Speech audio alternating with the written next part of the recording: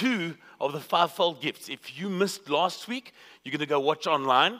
Not that you have to have watched that or know that for this morning, but it'll be helpful.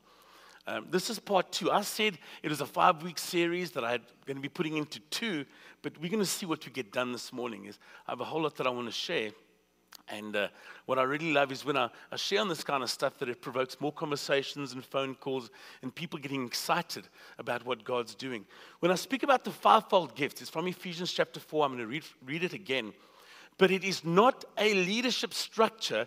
It is gifts that God has given to the body of Christ for various purposes.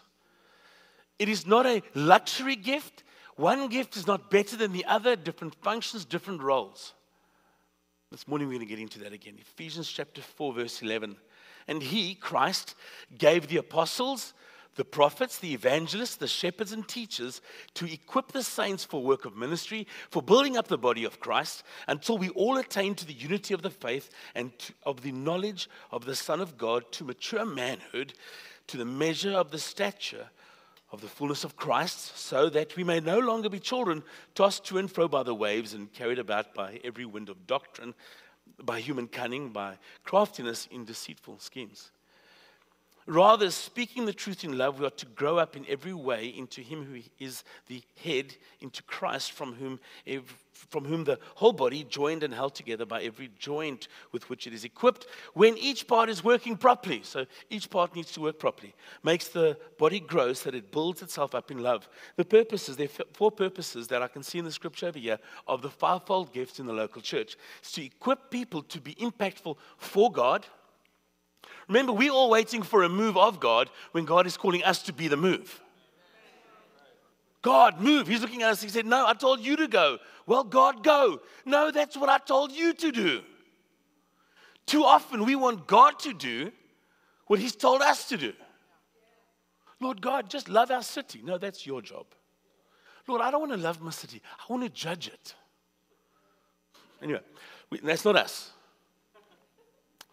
Build up the body of believers, mature them to be everything that they were called to be, and it has a unifying effect. And then I use the acronym, we're called to be a pest to the enemy. A pest. A-P-E-S-T. The apostolic, the prophetic, the evangelist, and the shepherd and the teacher is the most aggravating pest that the enemy has ever encountered besides Jesus. But in Jesus Christ, we have the fullness of the fivefold gifts. So, what I'm going to share with you today, I want to speak about some specific spiritual attacks that attack various or the fivefold gifts. And I'm going to use examples from Scripture. The danger, however, with this kind of preach is you're going to sit and going to go, oh yeah, I know who he's talking about right now. That's that guy. Oh, that's him. That's her. Now I want you to sit this morning and go, oh, Lord Jesus, help me. Is that me? You see, the Bible isn't a mirror to shine the light of God and blind other people. It's used to speak into our lives. It's used to develop us. It's used to challenge us. So as we go through this, you will have the temptation to go, I know somebody like that. Just be careful, because there may be somebody sitting in the room thinking that about you. So if none of us do it, can we agree none of us are going to do that? We're going to be safe this morning. Lord Jesus, help us. So, first gift, the apostle. We speak about the fivefold gifts. I've often said to people, I'm going to use my fivefold gifts and I'm going to lay hands on you. But that's not what I mean. The apostle's the thumb. He's the go-getter. He's the one that sets vision. I want to just share with you this morning as well, to be a visionary is not somebody who has wishful thinking constantly on their mind. Well, I'm going to do that, I'm going to do that, I'm going to do that. A visionary is somebody who has a vision in mind and a blueprint set out in their mind as well. To know where I want to be and to have it may be vague, but a vague idea of how I'm going to get there. Anyone who sets out in business, well, I'm going to be the CEO of a company. What company? Don't know. Well, start off with filing for unemployment benefits, because that's pretty much all you've got. Now, I want to be the boss. Anyone who sets out in business to be the boss has failed already. You set out to do something that God has called you to do, to produce something, to invent, whatever it is, but you set out with an incredible vision in mind, with destiny and future. Proverbs 13 speaks about a righteous man leaves an inheritance for his children's children. We always have to think into the future. We cannot live with a mindset, oh, Lord Jesus, come, Lord, come soon. No, we live with a mindset, Lord God, I'm on mission. I even thought about this yesterday. I did so much prep for this sermon. I thought, Lord Jesus, you coming back or fetching us, or whatever the theology is, Lord? Can we wait until Monday? I really want to get this one done.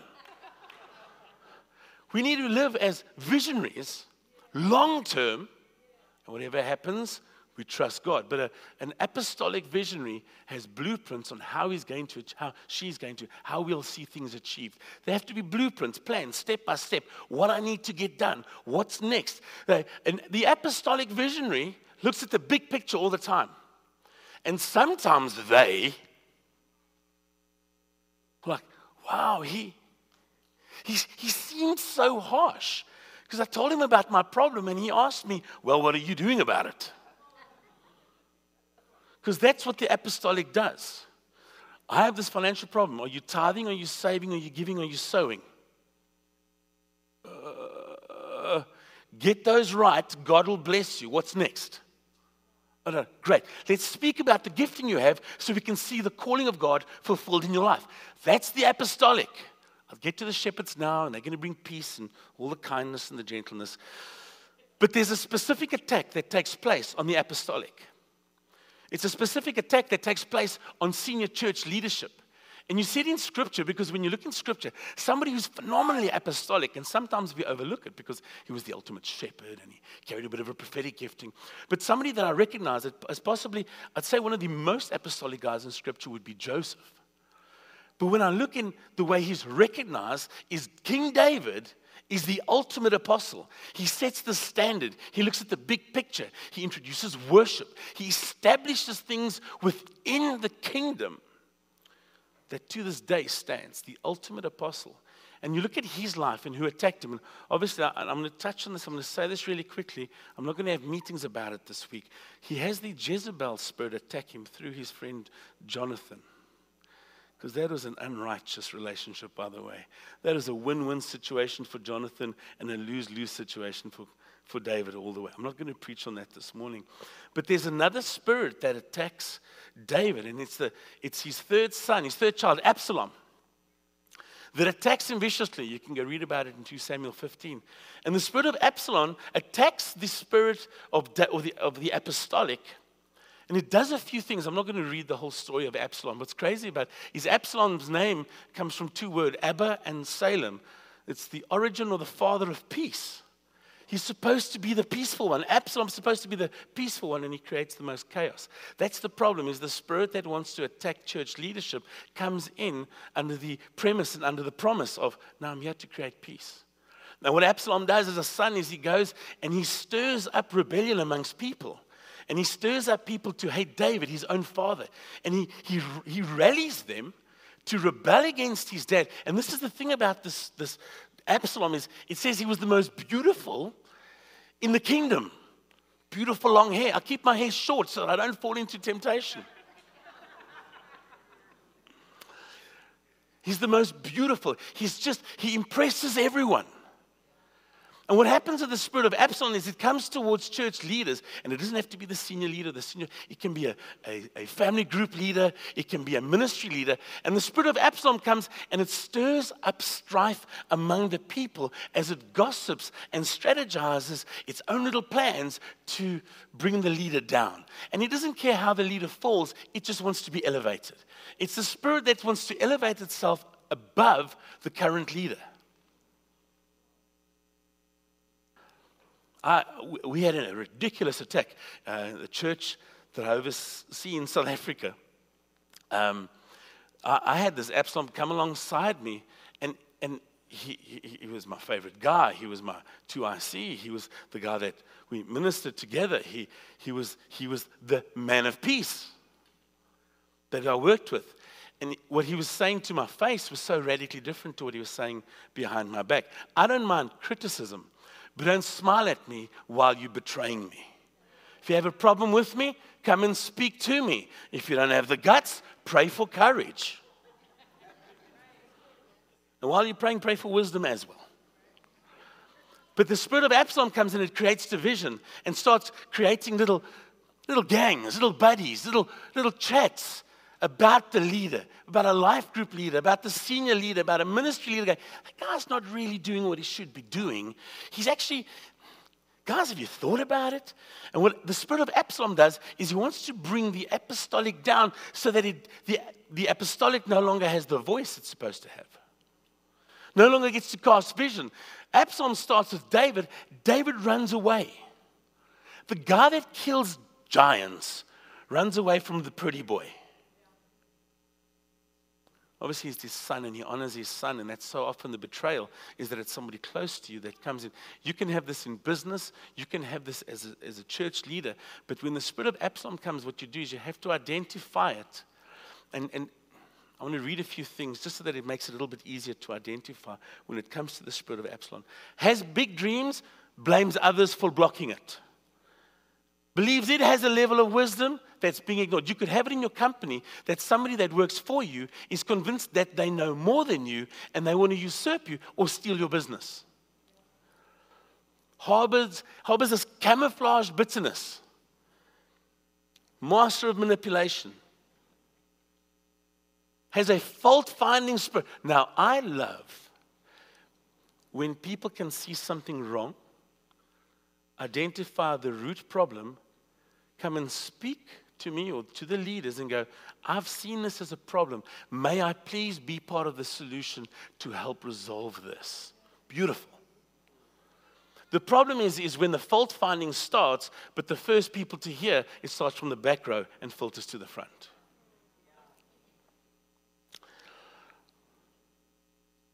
But I'm going to say this, the spirit of Absalom always finds its root problem in itself because of grief that took place many years ago.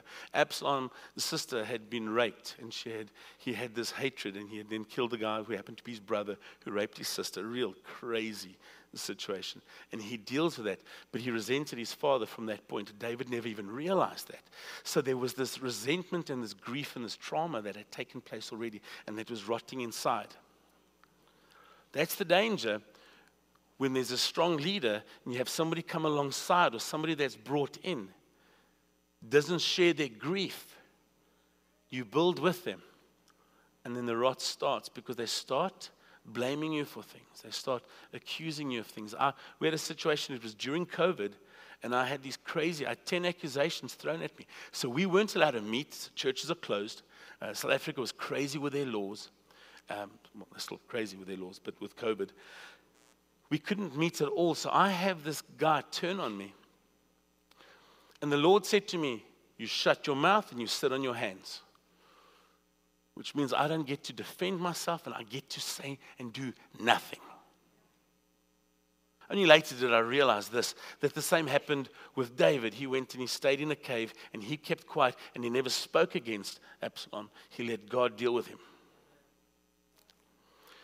Friends, if somebody comes up against you and betrays you and lies about you, and even if it's in your business, even if it's in church and they're sitting in your family group, you do not go and counter that spirit with the same spirit. You counter that spirit. You have to, I'll fight, I'll turn the other cheek. Not now. You step back. Lord God, I pray a blessing over them. I pray that they'll come to their senses. Terrible thing happens to Absalom. His hair gets caught in a thicket as he's riding on this mule. It's like, ha ha, pretty boy, you with your long hair, boasting with your mop. All the balding guys go. Terrible thing is, and one of David's leaders stabs him, kills him, because the being hung by his hair didn't kill him. I don't know how thick his hair was. I don't know how you get stuck like that where you're dangling from a tree and your hair. Anyway, Bible, it's amazing. Guy goes and stabs him. Whole challenge that starts from there. You're not called to fight the person that's attacking you by killing them. You're called to step back and find your peace in Jesus Christ and have God deal with them. We're going to get to these scriptures as well. We don't battle flesh and blood, but powers and principalities. However, it's these powers and principalities that work in people. It's not the smoke vapor that rocks up and attacks you. It's powers and principalities of the air that often manifest in people that attack you. Oppressing, possessing, and controlling. If you carry an authority of an apostle or you have an apostolic gifting, and we always speak about it within a church reference, but if you're a leader, this is something that you have to be aware of. Not everyone's going to like you. I have a t-shirt that says, I'm not for everyone. I never bought it for myself. Someone else did. Well, he bought the same t-shirt for himself, so that's okay. If somebody gossips about you, now let's rather put it this way. If somebody speaks about a leader to you, you say, I love it. Let's go and talk to them. What? No, that's stuff you said about Derek. He'd love to hear the stories, man. He thrives on these things. He'll pay for the coffee. And it's not to get the other person into trouble. It's to stop that spirit there. I'm fine. I'm good. It's that person that's going to get their hair stuck in the thicket. Not really, but it would be interesting to see someone stuck in the trees here. For the sake of the person gossiping or speaking, bring it into the light. I'm going to say this. If you have a problem, so if you have a problem with Daniel and Daniel leading, don't run to him immediately after the meeting. Daniel, I have a problem with you and I'm going to share this with you right now. Unhelpful. Go to one of the leaders and say, guys, I'd love to speak to Daniel. Check my heart first. What is wrong with me?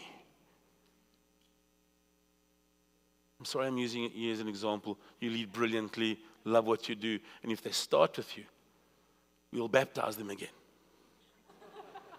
Say the Lord's Prayer in Latin backwards or something while they're under the water. Do not be an Absalom. Do not entertain an Absalom. But beware of an Absalom spirit. Okay. Exciting stuff. You see, this is the thing. If you're not in the fight, chances are you're with the enemy. And if you're in absolute peace right now, chances are you're just between fights. That's the reality. You see, it doesn't say in Scripture, what does it say in Scripture? I've given you the picnic blanket of God. No, I've given you the armor of God. No one gets given armor unless there's a fight. It's like, oh, I've given you the blanket of God so that you can be at peace and just keep yourself cozy and warm. No, I've given you the armor of God because there's a fight that's coming your way. And this is what it looks like. You're going to need swords and shields and belts, else you're stuck with your pants around your ankles. There's going to be a helmet and there's all this stuff because you're in the fight. Make sure you're fighting alongside the Lord. And this is the thing. Don't partner with the accuser. Okay. I do sense prophetically, this is a 3-week preach that we're on. The gift of the prophet. To all the thus saith the Lord prophets.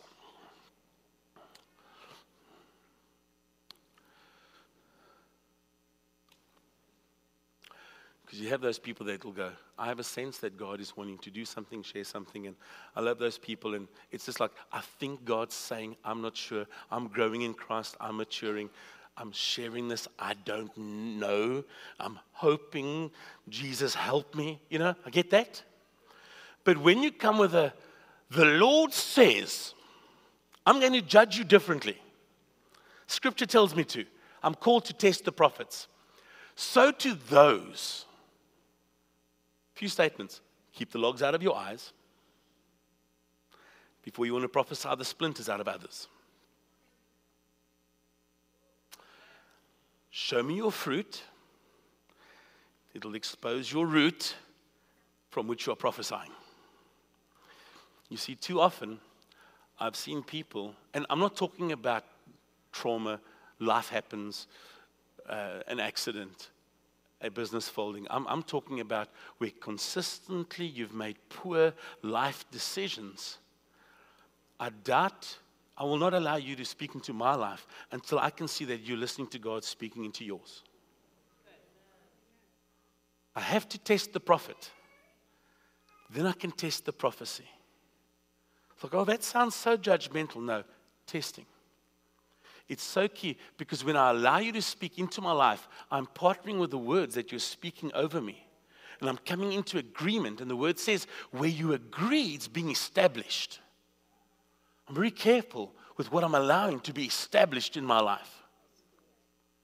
I've had people come and they prophesy over me, and I've looked at them and said, that couldn't be further from the truth. You're so wrong. Because if I stand there and politely go, thank you so much, I appreciate that, I'm going to pray into that. That's false. Not them, me. I've had people say, well, God's going to take you there. God's taking you to Amsterdam. No, he is. No, he's not. So I end up traveling to Europe. They go, you see, I said, no, you prophesied that I'm moving there to plant churches. Well, actually, no, you didn't say that. You see, I hold prophecy to such a high level. See, if you don't hold prophecy to a high level, prophecy is going to mean nothing to you. Right. And then you're disregarding the prophetic, you're disregarding the spirit of prophecy. So when you regard prophecy as something serious and legitimate, I have to look at the prophetic word. And when you share a word with me, I'm going, Jesus, is this you speaking? I want to have this word testify to what you've already said to me. I want to receive this. I want this to speak to me, lead me, direct. This is serious stuff, Jesus.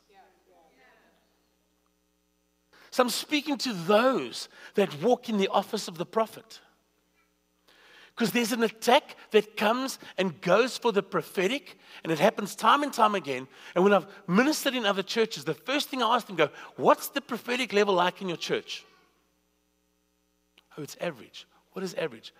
Well, there's always one woman that always prophesies. Beautiful. See, this is the challenge we have. And there are people over here, and you have a prophetic word every single Sunday, but you don't want to share it because you're scared. We're going to think it's always the same person. That's what prophets do.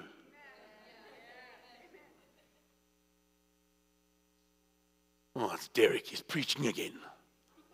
That's what I do. Oh, Melissa singing. That's what she does. So when you're prophetic, prophesy. Oh, it's so obvious. Yes. But when the prophetic is dead in the church, there's a specific spirit that has come and is attacking the prophets in the church, and it attacks the whole church. You see, a church without a prophetic voice, without prophetic direction, wanders around in the desert, wanders around in the wilderness, and achieves nothing. Because you can have the apostolic defining the parameters of what we should be doing, but the prophet is calling us into where and how and who and what it's going to look like. If you've ever looked at architectural drawings, the architect draws these very clear lines, these blueprints, and they look quite dull. And then they have an artist who comes and gives an artistic impression of what the building's going to look like. That's what they always show the client if you're going to build off plans. And they show you this beautiful picture. That's the prophetic. The apostolic is the plan that's been drawn, but the prophetic is, this is what it's going to look like. When the prophetic dies in the church, all we do is start looking down, not looking up and out. It's a key prophet in Scripture. I mean, he's the original false prophet hunter, Elijah. What happens to Elijah? He goes and he takes on the prophets of Baal. 450 of these guys he's killed in a day, and Elijah's mocking their God, and he's mocking them about his bowel movements, and he's carrying on. And Elijah's prayer sets water on fire, and it incinerates oxen. I mean, it's just an incredible day for the kingdom. It's barbecue bonanza, and he goes and he sets all the prophets of Baal and Asherah to flight. He deals with them decisively. And this Jezebel comes and says this to him, 1 Kings 19. Ahab told Jezebel all that Elijah had done and how he had killed all the prophets with a sword. Then Jezebel sent a messenger to Elijah saying, so may the gods do to me and more also, if I do not make your life as the life of one of them, the prophets that were killed, by this time tomorrow. This is Elijah. Elijah, breathe down fire from heaven. Take care of this Jezebel woman. No, this stuns me. Verse 3. Then he was afraid.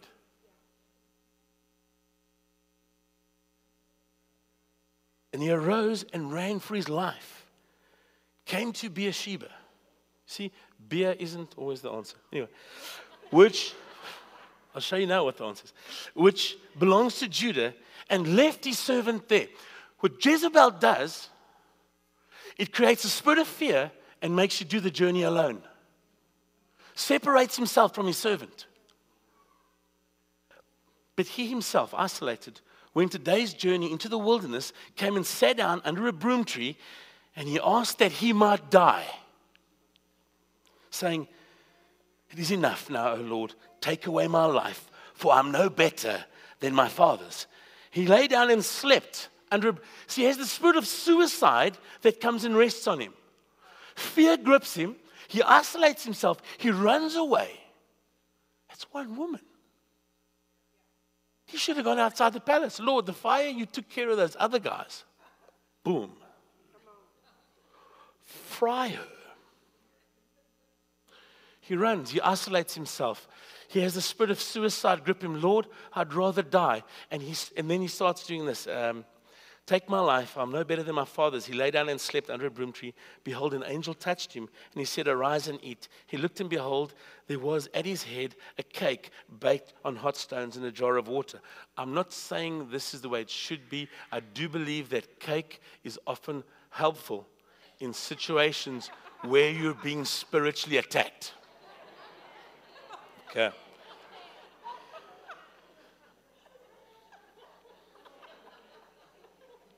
I'm just reading what it says. The jar, he ate, drank, and lay down again. He sleeps again. And the angel of the Lord came again a second time, touched him and said, arise and eat, for the journey is too great for you. He arose and ate, drank, went in the strength of that food for 40 days and 40 nights to Horeb, the mount of God. This is what happens when Jezebel attacks the prophetic, isolates the prophet. You feel alone, you feel useless, you feel suicidal. I have friends who operated and walked in the prophetic that have committed suicide.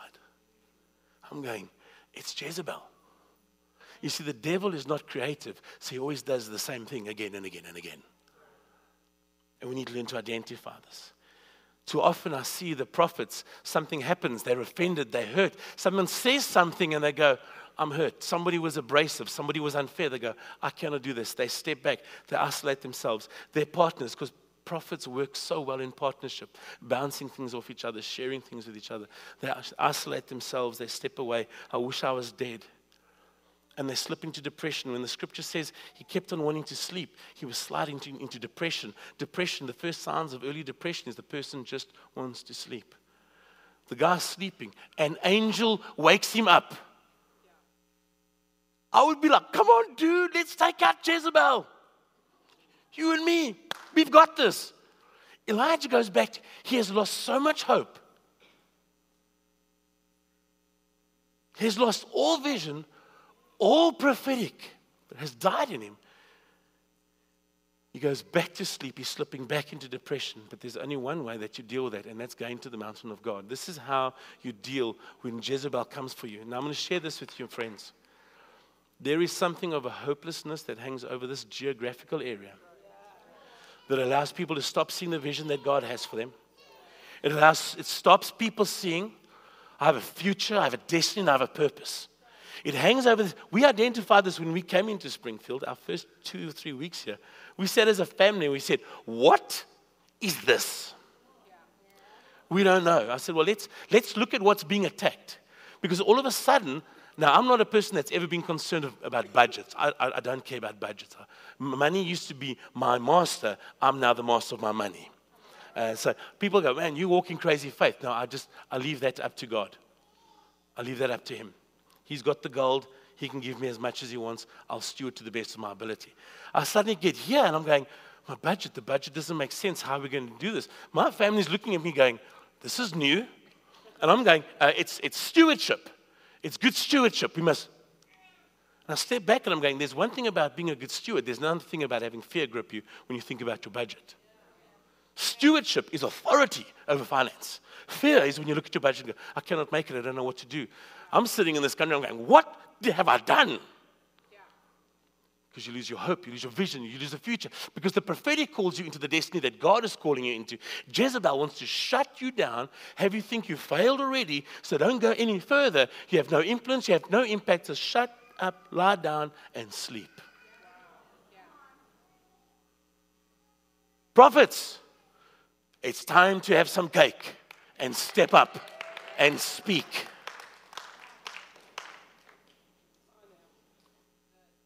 I'm going to judge you for your sake and for ours.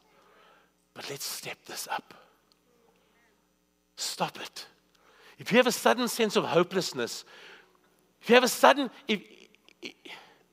this sense of, I can't do it, I don't know what the future looks like, you've taken your eyes off Jesus. And I say this to people that go, I know, I just don't know how to get my eyes back on Jesus. It's time to tell Jezebel to leave. It's time to tell Jezebel that it has no place. Jezebel is not agenda any more than the fivefold gifts are agenda. Remember this, too often we see these strong women in church and people go, Jezebel. No.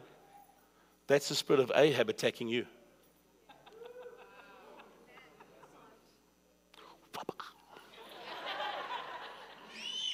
Amen.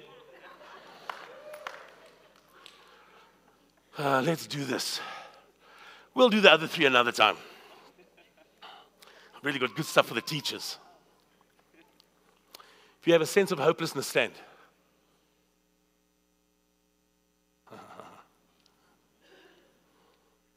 If you are often overwhelmed by a sense of hopelessness, stand up. Oh, stop lying. Stop lying. This is the problem, is you separate yourself and you put on your brave face so no one will see that I sometimes have bad days or sometimes I have depression. I have someone in the church, they're sitting here right now. I'm not going to look at them or point at them because then you're going to go, oh, I know who it is. They went through a wild day of chaos, everything being turned upside down, and I phoned them and I said, listen, I want to encourage you, and I'll pray for you. I'll get to that stuff. But go and buy cake. And, yes, this is my theology. I said, go and in the face of hopelessness, celebrate.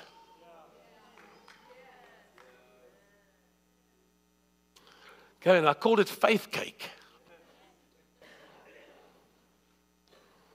This week, my family and I went and bought faith cake. We were sitting there going, we're facing some challenges, and I said, I want cake. I want faith cake. And we got carrot cake. We thought that would be healthy.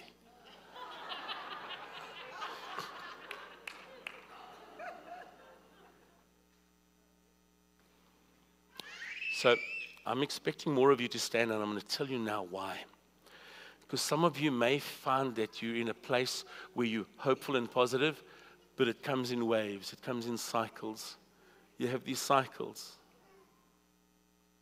You might be in a good season, but you've had those moments where it just drops and you don't know why. The fear of finance gets you. Good health. You know, you hear someone is sick and you go, oh, well, I also get sick.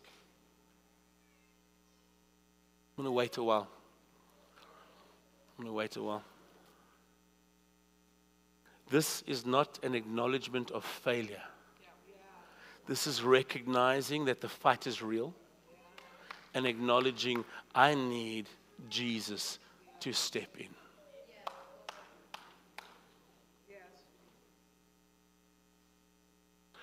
I'm going to wait. I'm going to wait a while because I want to tell you now, no one is impressed with you sitting.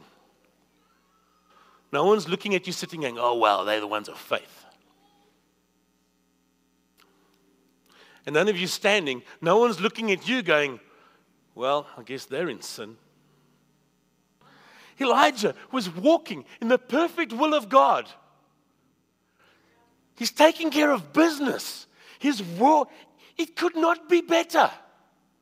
The kingdom is advancing like never before. It's been established, and he has this confidence. And one stupid woman,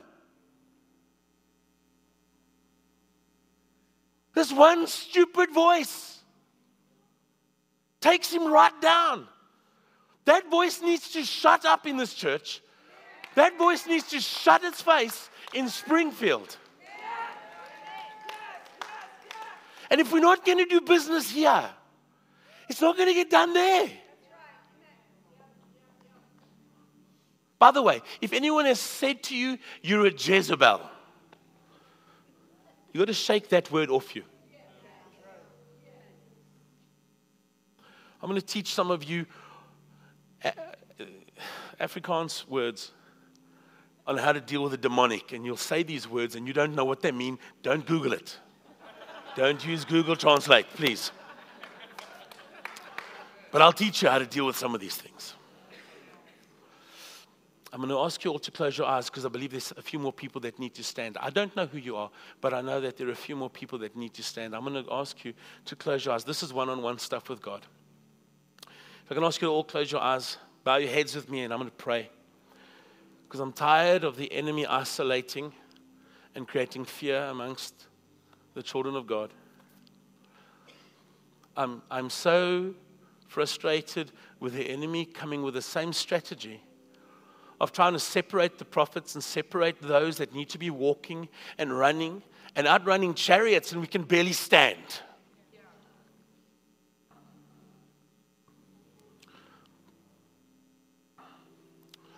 Lord, your word says, just guys, while your eyes are closed, I'm going to speak this over you.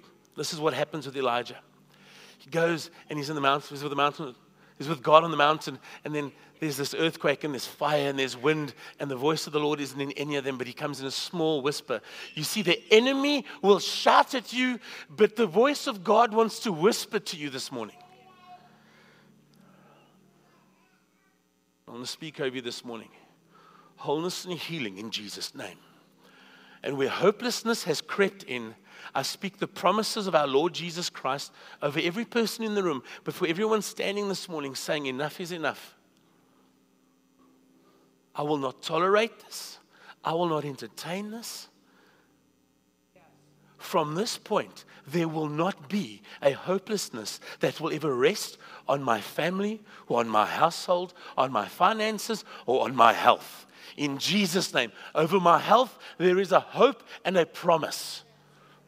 Over my family, there is a hope and a promise. No more. Where some of you have sat down and you've slipped into a depression, no more. You have not failed, but the enemy has taken too much territory. It's enough now. Come, Holy Spirit. Come and just whisper to the children of God destiny and purpose. Lord, I pray that where the prophets have been hurt, where they have been abused, where they felt like they were just getting it wrong too often, Lord, I pray for healing and restoration. Reawaken the prophets, Lord God. Reawaken them, Lord, with new courage. I speak the hope of Jesus over you. The hope of Jesus over you. Where the words have been spoken, I cannot anymore, He can. He can. Just allow Him to minister to you in this moment. Just allow Him to speak to you.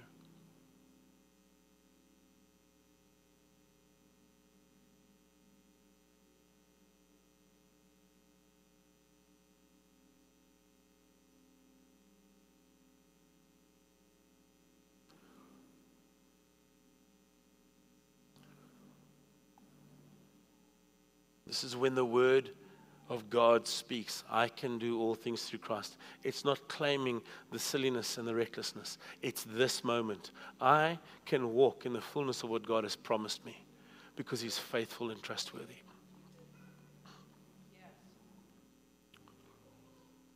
Maybe there's certain areas that just right now you need to start praying into. For some of you, it's business. For some of you, it's ministry. For some of you, it's for your families. It's over your marriages. It could be a health crisis that you're facing. It can be whatever the challenge is, where the enemy keeps on pointing and barking this at you. I want you to listen to Jesus in this moment. Listen to what He's whispering over your life, what the Word says over the situation. Not wishful thinking, promise of Jesus.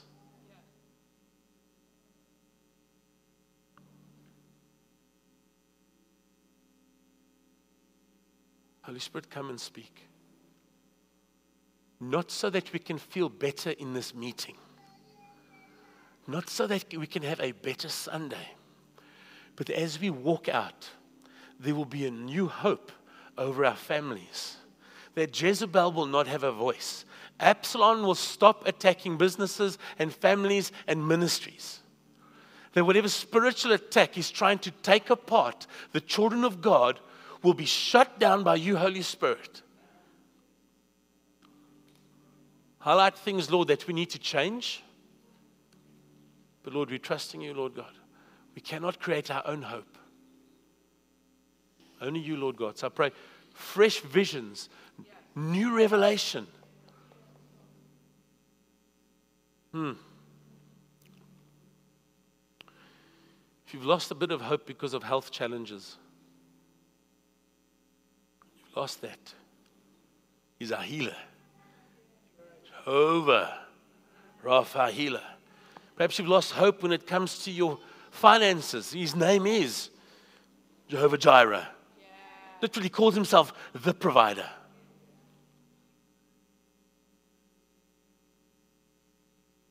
Thank you, Lord God, for your goodness, your kindness, your faithfulness, and your trustworthiness. And what the enemy has set up and set aside for our destruction, you're going to use it for your glory, for the good of the kingdom, that our children's children will see the goodness of God through what you're doing in our lives. We pray this in Jesus' name. Amen.